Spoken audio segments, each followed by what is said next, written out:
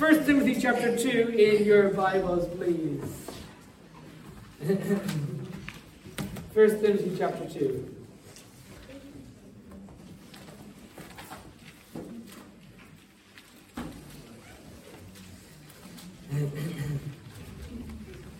First Timothy chapter 2 in the Bibles.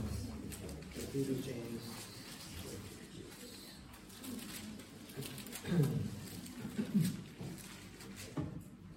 Shortly after his conversion, Lee Strobel wrote the book, The Case for Christ. Who's read that or heard of it? Okay, some of you, okay, excellent. It's really good, isn't it? And it's a true story, an autobiography based upon his journey to find Christ. Strobel's testimony is the opposite of what you might think. Rather than seeking to prove the veracity of Jesus Christ, the investigative journalist set out to prove that Jesus Christ was not whom Christians think he is, and he did not rise again from the dead. That was their goal that was his goal, to prove that. Why? Because he was an avowed atheist, and he did not like the changes that he was seeing in his wife, who had become a born-again Christian. He was on a mission to prove that her faith was phony. After several months of thorough investigation, talking to several high-ranking experts, Strobel came to this conclusion that Jesus Christ really is who he claimed to be, and thus he had no choice but to gloriously get saved. Amen? It's a wonderful story, The Case for Christ, and I hope you can look at the movie or read the book sometime and be encouraged by it, because it is a blessing. But brethren, I'm not here this morning to talk to you about the case for Christ. I'm here rather to speak to you about the case for prayer. We live in a day and age where prayer is no longer fashionable. I looked up the top 10 reasons why Christians don't pray, and this is what I came up with. Number one, we feel our prayers are ineffective. And it's like an impatience with God. God is just not answering. I'm not getting anywhere. Number two, we don't feel close to God. Perhaps some suggest we don't want his interference in our lives. Number three, distractions. We're either too busy or we don't have the discipline to pray. Number four, boredom. It's a duty to pray. Why should we give ourselves to this duty, some would say? Number five, we rely on our own strength. We're used to doing things on our own. We'll figure it out, and we just figure it out. Number six, God will not hear or nothing will happen. It's like a defeatist attitude. Perhaps we're holding on to sin. Perhaps we just don't believe. Number seven, a lack of personal significance. Some would say, why would God want to listen to me? Why do I have any value to God? Some would say. Number eight, we just don't know how because no one has taught us.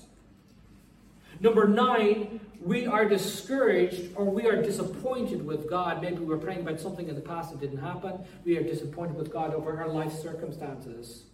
And number 10, the number 10 reason why people don't pray is we have learned to live without prayer. I read this week that statistics show that 22% of 18 to 29-year-olds pray seldom to never. 36% of 30 to 49-year-olds pray at least once per month. The statistics continue to show that as new generations come along, fewer and fewer families are teaching their children to pray. This morning, I want to book the trend. I believe in booking the trend. I don't believe that we should fall into the statistics.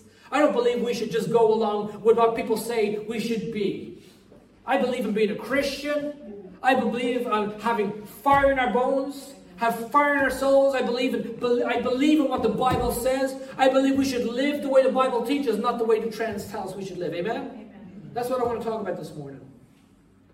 This Tuesday, 7 a.m. to 7:45 a.m., we are going to begin a 6-week pointed prayer meeting in Gospel Baptist Church because other churches desperately need our prayers. And brethren, we need each other's prayers. I venture to say that most people in this room have come into this building this morning with some serious needs, things that you are praying about in your own life. Well, am I right? But brethren, we need to pray together. Let the fire burn together. If you ever light a fire, a coal when it's on its own, it just goes out. But when the coals get together, the fire starts to burn. You with me here this morning? So we should pray together. In Matthew 21 verse 13, the Bible says, my house shall be called the house of prayer. Our theme for this year, Jesus said, I will build my church. And this church needs to be a praying church, or we're no longer a New Testament church. Are you with me this morning? We've got to pray. And this morning I want to give you, it is my desire, it's my prayer. I've been seeking the Lord about this week. I hope you've been praying for me. There are people in this room and they say to me, I've been praying for you every day. I love to hear that. Thank you. I want to hear more from you. If you're praying for me, let me know. It encourages me. I'm praying for you. It encourages me. But I want to tell you something. I want to give you 4 reasons why we should give ourselves to prayer. The title of this morning's message is The Case for Prayer. Let's read 1 Timothy chapter 2, verse 1 to 8, and then we'll go to the Lord. I exhort, therefore, first of all, supplications, prayers, intercessions, and giving of thanks be made for all men, for kings and for all that are in authority, that we may lead a quiet and peaceable life in all godliness and honesty. For this is good and acceptable in the sight of God our Saviour, who will have all men to be saved and come to the knowledge of the truth.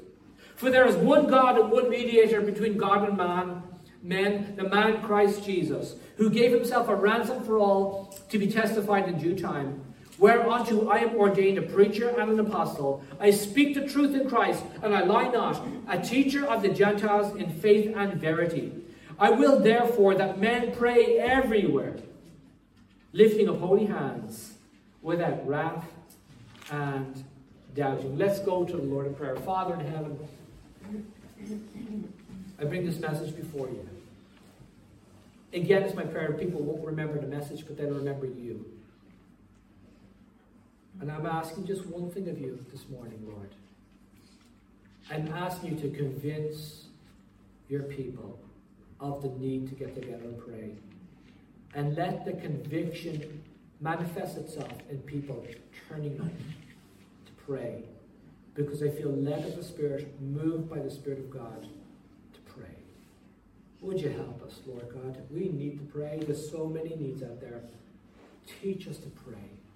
Help us do what we're supposed to do, God, in this matter. Please, may we become a praying church in Jesus' precious name. Amen. First thing I want to share is, number one, we need to pray, number one, because we want God's will. Anyone who's a Christian wants God's will. It's part of the Lord's Prayer. Our Lord, our Father, which art in heaven, hallowed be thy name, thy kingdom come, thy will be done. We want God's will to be done. Paul exhorted believers to get together and pray. Verse 1, it says here, I exhort, therefore, that first of all, supplications, prayers, intercessions, and he speaks on. The word exhort there means to invite. I'm inviting you, like the Apostle Paul would, I'm inviting you to meet with us to pray. I'm imploring you. It means to implore, please prioritize prayer. Beseech you, I beg you, please prioritize prayer in your life. Why? Because it is good and acceptable. Verse 3, for this is good and acceptable in the sight of God our Saviour. Brethren, the last time we saw that word good and acceptable, it was referring to the will of God. Isn't that right? Verse 2 of Romans 12, be transformed by the renewing of your mind, that ye may prove what is that good and acceptable will of God. Brethren, it's good and acceptable for God's people to gather together and pray. Why? Because it's His will. It's God's will. I want to tell you something. It's God's will. We are believers. We want God's will. It's God's will that we gather together to pray. Now, this raises the question, why should we want God's will? I hope that's a fair question this morning. Why should we want God's will? You know, a master has authority over a dog or another pet. Maybe it's a cat, maybe it's a goldfish, maybe it's a budgie, whatever. Now, that... trying to not get myself in trouble this morning. But that pet may have his will. Stem Ginger. But the master has his will, or the female master. I don't want to say the other thing. Now, who should defer to who? I mean, whose will should win? Think about the employee-employer situation. An employee might have his will, and the employer has his. Who do you think should naturally give in to who? Who owns the business? Now, I understand it becomes a sticky situation when abuse is happening within the workplace, but you can always leave, and many do. What about the toddler parent scenario? The toddler has his will, and the parent has his will, and if you would be listening to the liberal left, I'm trying to be careful and kind of my words, right? You would say, well, you should defer to the will of the toddler and let him express himself. No thanks. I think we know who should be in charge, not the toddler, okay? When it comes to God, let's be honest. Who should give in to whom? Does not the Almighty have the right to exert his will? After all, he is everywhere. 2 Chronicles 6:18, but will God in very deed dwell with men on the earth? Behold, the heaven and the heaven of heavens cannot contain thee. I want to tell you something. God fills this house when his people are filled with the Holy Spirit. That's a wonderful thing. It's a wonderful experience to be in the house of God, filled with the presence of God. Amen?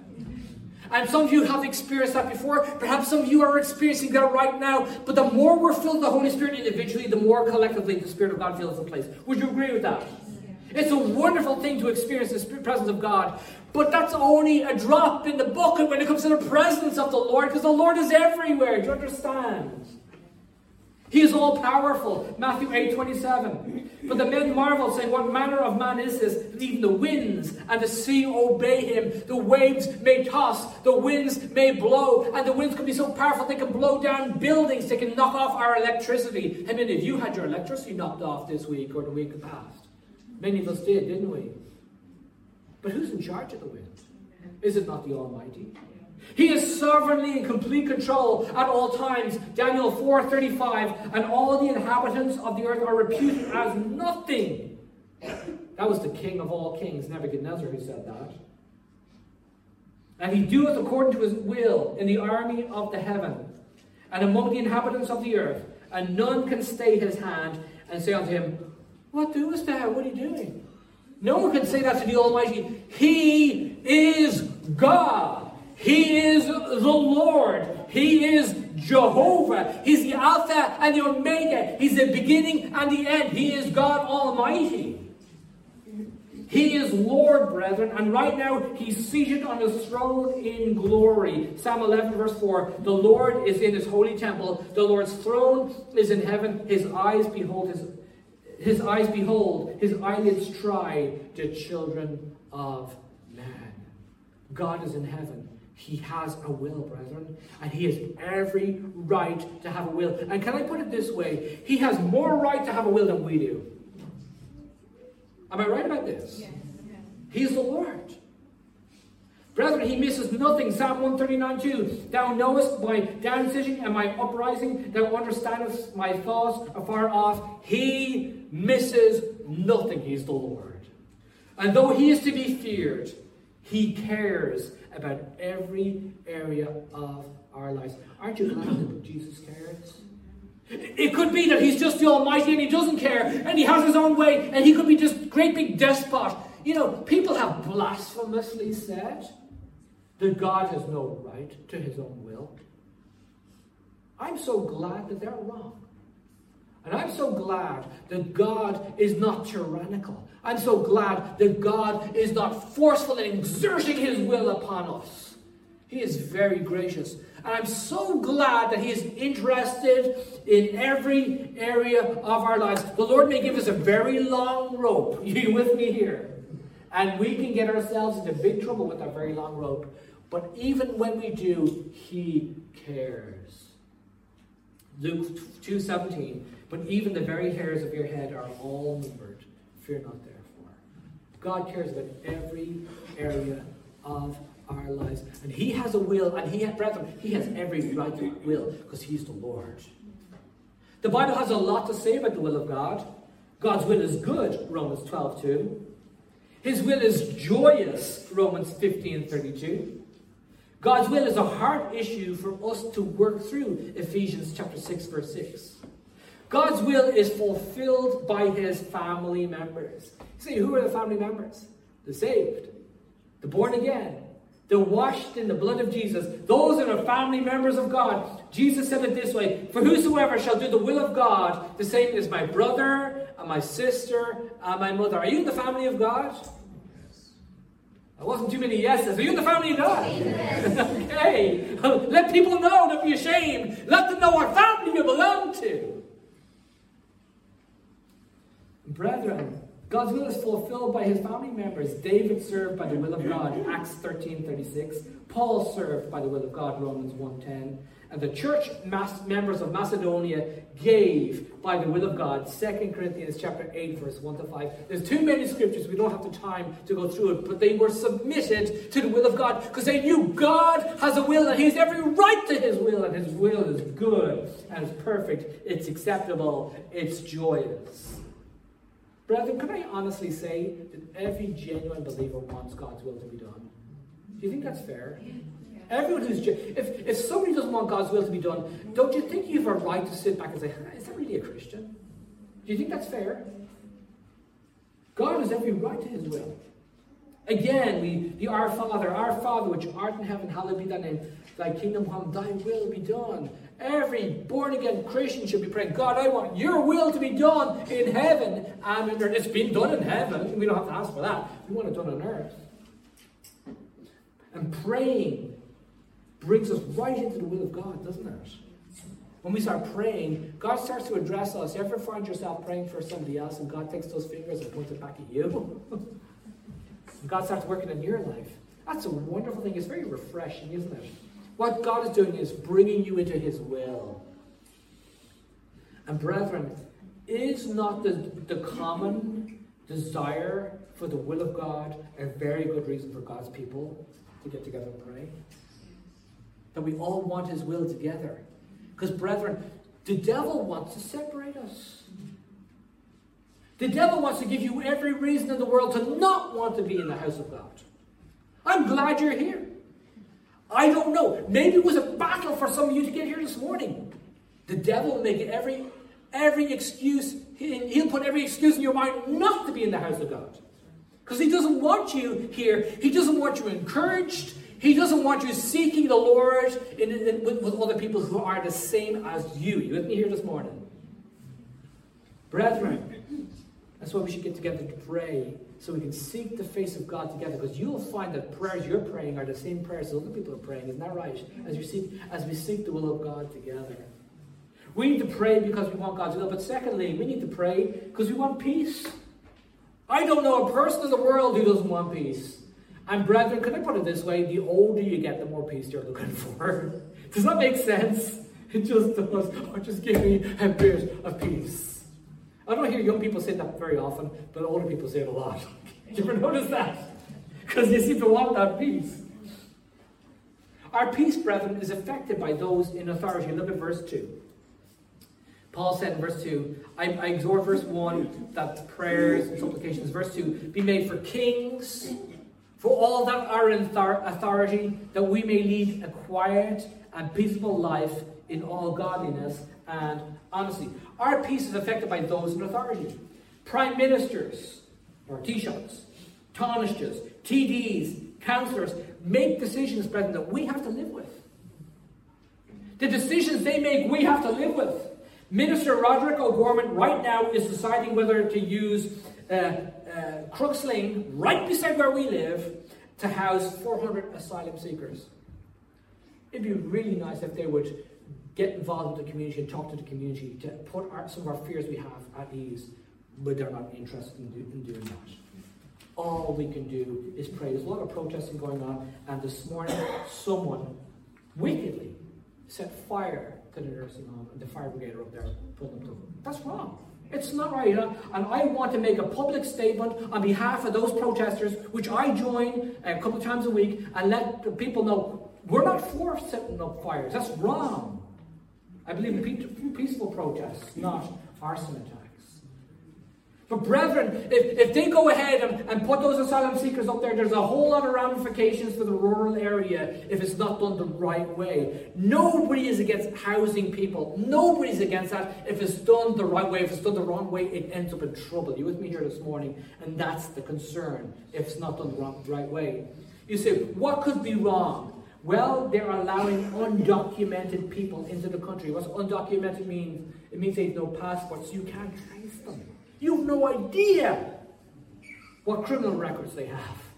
Because we have no idea. They're undocumented. And over 3,800 undocumented people arrived at our shores last year. And I saw the Minister for Justice being questioned on it, and he didn't have answers. That's no good! We need answers to set our minds at ease. It's not Ukrainians that are being housed right now. It's other people from what, and some of them coming from what Minister Helen McAtee calls not safe countries, unsafe countries. That concerns me. That concerns us. That's why we need to pray. That's why we need to pray. On another issue, our constitution has been needlessly changed twice in the past decade, and right now they want to have a referendum to change Article 41.2, deleting the protection of women in the home, and it hasn't been thought through. Brother McCourt has an excellent article written by the Irish Independent, I think, isn't it? And if you want a copy of that, we'll make sure you get that. It was very well written. And you know, just because people want a yes vote because it sounds great doesn't mean it's good for the country or good for the individuals. There are ramifications. It's removing protection from women who want to be in the home. What about the women who actually want to be in the home? They're not thought about, just like the 30% weren't thought about when the government had a one-way cycle with the previous two referenda. Brethren, we need to pray. I'm not going to go on placards and walk up and down every day. I don't have time for that. But we can pray. Brethren, our job is not to get involved in all these political issues. Our job as Christians is to do what they can't do. Pray. Pray. And one of the people on the WhatsApp group made a statement, you know, we just need to have these inner feelings and project our inner feelings. And she said, I hope I don't sound weird. Anyway, and she said, we need to unite in our inner feelings and put away the bad vibes. No, we need to pray. We need to pray. And I understand some people are new age, but we're born again Christians. We're the old stock. We're the people who believe in prayer. I don't believe in feelings, I believe in facts. I believe in faith. I believe in the Father. I believe in Jesus. I believe in a Savior. I believe in a God who can change things when people pray. That's why we should pray. We need to pray together for those in authority. And if in one place Ireland, if in one place Gospel Baptist Church has failed, it's to pray for those in authority. I thank God one of our men every week almost always prays for the government. And so we should. Brethren, we need to pray more for the government. They need our prayers because they're not praying for themselves. They need our prayers. I'm not trying to be disrespectful when I say they don't always know what they're doing. I'm not trying to be disrespectful. I'm quoting scripture because our Lord said in Luke 23:34, Father, forgive them, for they know not what they do. They don't know what they're doing always. Paul said, which none of the princes of this world knew, for had they known it, they would not have crucified the Lord of glory. They're blinded. They're blinded to truth. The Bible says the lost are blinded to the gospel and blinded to the truth, like the nation of Israel. Unto this day, the veil is upon their heart. Brethren, if their eyes were open so that they could see, they wouldn't be putting out half the stuff that they're putting out. They're blinded. Our job is to pray. Yes, we can campaign for truth and all that type of stuff, but Christians would do better if they get on their knees together with other believers and seek the face of God and pray. Amen. They cannot see clearly, and since they cannot clearly see, brethren, we need to be their eyes. You with me here? I don't know if anybody of you ever saw the old film Ben-Hur, but there was a fella and he ended up in prison, and then he had this big strong guy carried him everywhere he went, and he said, I am his tongue. And he was tortured. They were both tortured. One guy lost his legs. The other guy, a big strong guy, lost his tongue. And he said, I am his tongue and he is my eyes. It's a great line. Brethren, I want to tell you something. We need to be the eyes of the government.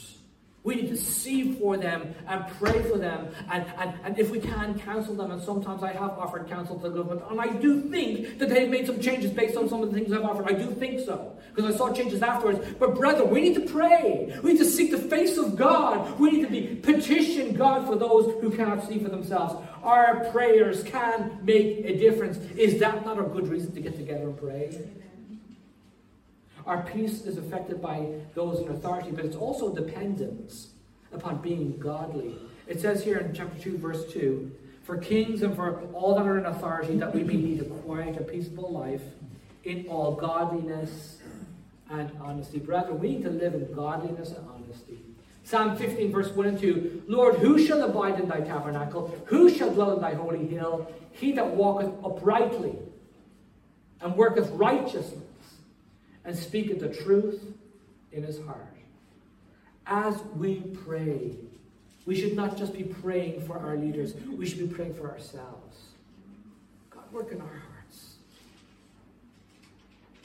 Lord, you know there was a day when I was more on fire for you. God, I've lost some of that fire. God, forgive me. Bring me back.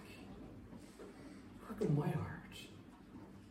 If my people, which are called by my name, shall humble themselves and pray and seek my face and turn from their wicked ways, then will I hear from heaven and will forgive their sin and will heal their land. God has made promises, but there are conditions to his promises. If we will give ourselves to prayer, if we will give ourselves to humbling ourselves before God, he has made promises in his word. Those promises are for Israel, but can we not apply those promises for ourselves? God, please, would you intervene? That is the prayer that leads us to the peace that passeth understanding, isn't it? We need to pray because we want God's will. We need to pray because we want God's peace. But there's another reason why we should pray.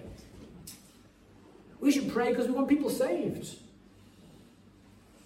God is willing that none should perish, but all should come to repentance. Shouldn't we want God's will? Shouldn't we want people saved? For people to be saved, they must want the truth. And herein lies the problem. Verse 4, who will have all men to be saved and come to the knowledge of the truth. God wants people to have the truth in their hands. But the problem is we live in a world of misinformation.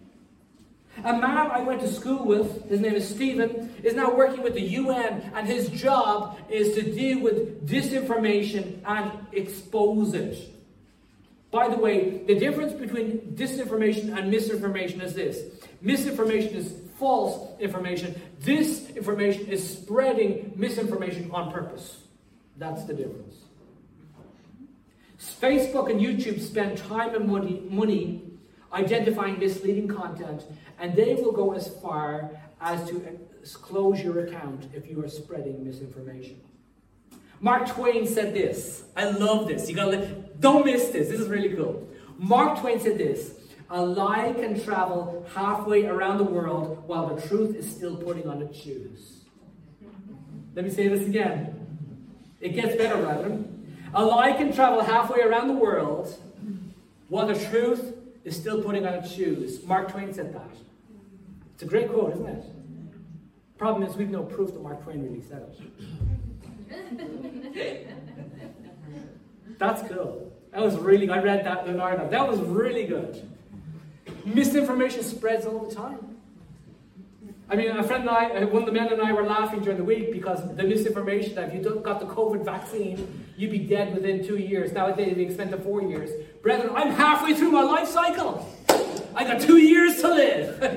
And then he said, well, maybe the rapture will happen first. That's misinformation. It's misinformation. Maybe it's even disinformation. People make up stuff. I don't like the COVID vaccine. I didn't even want the COVID vaccine. I got it so I could get into America. Fine. You have your reasons. I have my reasons. But I'm not living by misinformation and disinformation. Question is, how do we know what's being said is being misinformation? I gave you a great quote from Mark Twain. We all were sucked in by it, all believed it, until I told you actually no proof that he really said it. How do we know what is misinformation, what's not? Who fact checks the fact checkers? Who snoops on Snopes? Trust is such a big thing. When people are persistently lied to, it's hard for them to readily accept the truth. Isn't that true? That takes a work of the Holy Spirit. And brethren, we've got to give ourselves to pray. We've got to pray that people want the truth. Honestly, I believe if the truth is put before people, they actually know it's the truth in their hearts because God testifies of it. But we need the Holy Spirit to bring it to light. Does that make sense? And convince people so that they want the truth. For people to be saved, they must want the truth, but they also must want the Savior, and they must want His salvation. Look at verse 5. It says here, "For there is one God, and one mediator between God and man, the man Christ Jesus, who gave Himself a ransom for all, to be testified in due time." Christianity is exclusive. Jesus said, "I am the way, the truth, and the life. No man cometh unto the Father but by me." There's no other way. There's none other name under heaven given among men whereby we must be saved. Some people don't like me saying that. No, you have your way and I have mine. I'm glad you have your religion. I'm glad you have your truth. Now, some people on the, can I say the loony left? Some people on the loony left want you to believe 2 and 2 really isn't 4. And you're saying, no, seriously, there was, about last year I was reading some online content where some people were trying to redefine what it could be 4. That's insane. Truth is truth. Now, I can get on a plane on EI124 Aer Lingus and I can say, I'm going to Africa. Hannah and I want to go to Kenya. I'm going to Africa. And if I get on EI124, flight number EI124, I say, how do you know the flight number? I take it lots of times. I can get on that plane. I say, we're going to Africa. And she's going to go, tough luck. We're on our way to Chicago.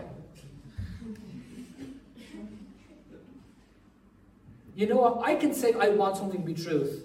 It doesn't matter what my opinion is. Truth is truth. And the truth is EI124 flies to Chicago. It just does. It's just the way it is. And so people struggle with truth. But brethren, here's the truth. There's only one person who died on the cross. His name is Jesus. There's only one person who satisfied the wrath of God when He died on that cross. And His name is Jesus. The tragedy is that most people don't want the truth. And the reason why they don't want the truth is because they don't want the one that comes with the truth. They don't want the Savior. Straight is the gate. Narrow is the way which leadeth unto life. Few there be that find it. They have got to want the truth. And we said it many times. You shall know the truth, and the truth shall make you free. You've got to want the truth to be free. Finally, I want to share with you, brethren, as we wrap things up. And by the way, that's why we need to pray. We need to get together and pray that people want the truth. Finally, though, when we go to prayer, we must do it with faith. Away with our prayers of, if it's your will, if it's your will, if it's your will. We've got to stop praying all the time, if it's your will. There are some things we absolutely know are God's will. God is willing that none should perish, but all should come to repentance. That's God's will. We don't have to pray, Lord, please work in our hearts if it's your will. We know it's God's will. We know God is willing that none should perish. And we should desire the things that God desires. We need to get on the same road as the Lord, the same highway, the same motorway, the same dual carriageway. We need to be going in the same direction as the Lord. Are you with me here this morning? But as we do so, as we pray, obviously we need to pray with a clean heart. Look at verse 8. I will therefore that men, in today's day and age, just as a side point, over the last 50, 60 years, the prayer meetings have been left for the women. Let the women pray. Let the women go to the prayer meetings. I think that's wrong. I think men should be men. I think men should lead. I think the women are the ones that influence the home. The hand that rocks the cradle rules the world. When a woman gets involved in her children's lives, she has the potential to raise those children to be great men of God and great women for God. Amen? Men should lead. This should be the spiritual leaders in the home. And that's why verse 8 says, I will therefore that men pray everywhere. I love praying with men. I actually love praying with the women as well, to be honest with you, I really do. But I love praying with men and seeking the face of God with men, manly men, with a heart for God. It's such a blessing. I will therefore that men pray everywhere. And how should men pray? With a clean heart. Verse 8. With lifting up holy hands. Now, I understand Jewish custom, Jewish culture, they would raise their hands and pray. Now, if that's part of your culture, you grew up with that, you raise your hands and pray, by all means, close your eyes, raise your hands and pray, whatever you need to do. But the whole idea of raising your hands is your heart's clean. A clean heart. I will that men pray everywhere with lifting up holy hands. We have to have a clean heart. If we need to confess our sins and be cleansed from all unrighteousness. If we regard iniquity in our heart, the Lord will not hear us. If there's something between us and God, if there's something we're dealing with, if God, this precious Holy Spirit of God is trying to convince us of something and we're closing our ears, obviously we're not on praying ground. If God has shown us something and we're not doing it, obviously we're not praying on praying ground. Our hearts aren't clean. We need the clean heart. Does that make sense? But also, not just a clean heart, brethren, we need a meek life. I will therefore that men pray everywhere, lifting up holy hands, without wrath. Anger. We talked about that in Sunday school class. Anger. Anger the destroyer. Can I say something to you, brethren? Anger will kill your spiritual life. Saul got away with it for a while. The Spirit of God came upon Saul and empowered Saul to do God's work in Israel. But it didn't last long. Anger began to consume him, and anger then destroyed Saul. Anger will destroy us. Don't allow anger to destroy your spiritual life. Not only does anger destroy our homes, but it destroys our power with God. At all costs, get anger out of your life. And I am speaking, brethren, from experience. Anger has to go. Because you and I know that an angry parent begets angry children. And we spread it on. That anger has to go. We need to lift up our holy hands without wrath, without anger, with a clean heart, with a pure heart, with a godly life, with meekness. We can correct our children. And I want to tell you, can I take this as a tip? When you have no expression and you tell your children what they're supposed to do and you have no emotion, it kills them.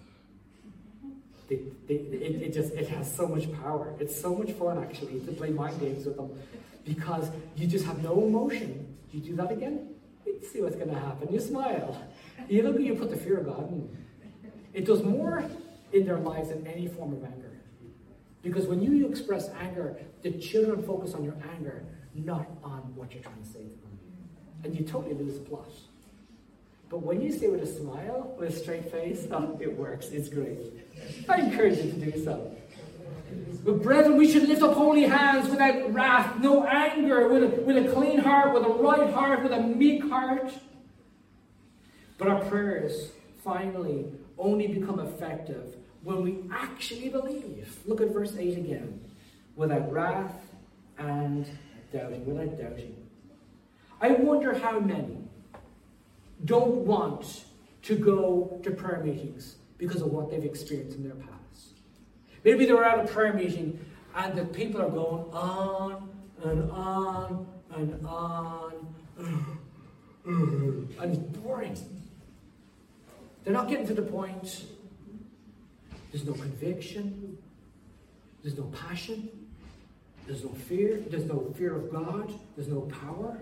They're boring, powerless prayers. I don't blame you for not wanting to go to a prayer meeting like that. But I say to you, give it another chance. Give it another chance. I wonder how many people don't want to go to prayer meetings because they've experienced the bombastic, conflated prayers that sound so impressive, and these people are so eloquent in their prayers. You think they're reading from Shakespeare rather than talking to God. And you're not impressed by their prayers because they're spouting off their waffle, and you know how they live. They don't live by it. They just sound impressive. And you don't want to pray because you stutter over your words. I've told people before, and I'm going to say it again. When I find people that pray like Shakespeare, I'm bored by their prayers. I'm bored by it. But when people stutter, and you can barely get the words out, and you feel the sense of the presence of God because they're just trying to just talk to God. It is the most precious prayer sometimes I've ever heard all week. You with me here this morning? Amen. People get put off by hypocrisy, and I don't blame them. But give prayer another chance. Give prayer another chance. Why must we have dead prayer meetings? Why must we have fake prayer meetings? Can we not have New Testament prayer meetings? What's wrong with that? Acts 1 verse 14. These all continued with one accord in prayer and supplication. And I love praying in prayer meetings. And we've had prayer meetings like this down here where we're all praying the same prayer. And we don't have to pray the same prayer. Please bless Uncle Jim. Please bless Uncle Jim. And you say, oh, please bless Uncle Jim. Oh, please. No, you don't have to. Because when somebody's saying, please bless Uncle Jim, please work in his heart, please bring him to salvation, you hear, yes, Lord, please, God. Because there's a passion, there's a burning, there's a desire, there's agreement. And when one person's praying, everybody's agreeing. So the Lord doesn't need all the details of what's going on, or what you've had for breakfast, or how it happened on the way to church, or what's going to happen on the way home, or how you're going to make your way home. God doesn't need all that stuff. He just wants to hear you pray. To pour out your heart before God. And pray. Like they did in the New Testament times. In one accord. Don't catch up in your prayer meeting because you didn't pray all week. Oh, I'll go Wednesday and I'll say my 20 minutes to God. Well, everybody else falls asleep. No, don't do that. Don't do that. You pray at home. You seek the face of God at home. And you come to a prayer meeting on fire for God. And let everybody join with you and say, amen, amen. We're with you. We're with you. Acts 4:31, and when they had prayed, the place was shaken. I love those prayer meetings where they were assembled together and they were all filled with the Holy Ghost. Brethren, if the Holy Spirit is not in the prayer meeting, it's dead. Are you with me here this morning? We want the Holy Spirit involved in this, don't we? For those of you who missed Sunday school class, we Baptists really do believe in the Holy Spirit. We really do. Because it's called New Testament Christianity. We need the Spirit of God involved in our prayer meeting. Because when the Spirit of God is involved, the prayer meeting takes fire. We should be on fire for God, praying on fire for God. And you should come with a fire in your bones, a fire in your belly, a burning in your bosom, ready to pray and seek the face of God. And people, if they're not on fire, let them catch fire from your burning. Acts 12 verse 5. Peter therefore was kept in prison. But prayer was made without ceasing of the church unto God for him. That's one of my favorite verses in the Bible. Peter was in prison. Herod wanted him dead. Herod Agrippa wasn't Herod the Great. Herod the Great was Herod the God. Okay? So it was Herod Agrippa, his son. I get them mixed up. There's so many Herods. 7 Herods. Okay, so anyway, forgive me for not knowing which one it was. But Herod Agrippa, anyway. So Herod Agrippa wants him dead. And so he puts him in prison. And he'd already killed James. So Peter was next. Peter was in prison. They're praying. And they're like us. They're praying, but they're not really believing. You say, how do you know? Because Peter, the angel releases prison. Prison goes through the first door, goes through the second door, comes to the door, knocks on the door when they have the prayer. Let me in. Rhoda opens the door. It's Peter. She comes back. She leaves them knocking on the door. Goes back to everybody and they says, God has answered our prayer. And Peter's free. And they said, no, he hasn't. Doesn't that sound like us? We pray, we seek the face of God. We don't even believe it when God's going to do it. I'm so glad that the New Testament is raw, it's real, it's honest. Because New Testament Christians are people just like you and me. We struggle to believe God. But Peter kept on knocking. Angels don't knock that long, they just walk through doors, right? So then Rhoda let Peter in. It's me, praise God. They all have these great big group hug and Peter got on with preaching. But the point is this. Peter got on with preaching and they went back to praying. You and I sometimes give up on our prayers because we don't believe God's going to do it. But they didn't. Yeah, they're like us. They struggled to believe too. But they went back to their praying, didn't they? Brethren, that's what we need to do. Acts 16:25, at midnight, Paul and Silas prayed and sang praises unto God. and the prisoners heard them. What happened next?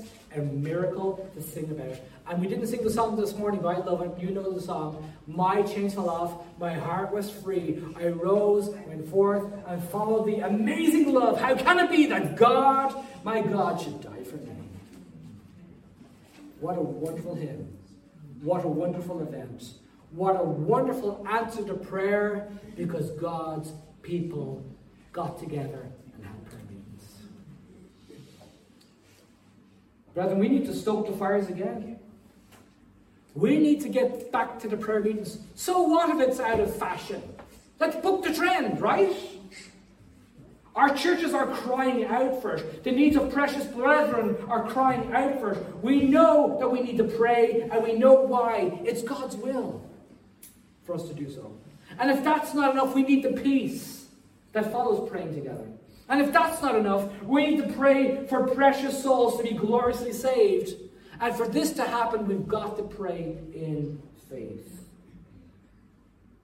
It's such a blessing to come on a Wednesday night. And we get together to pray. And we recount the prayers we've prayed over the years. We stand in this building.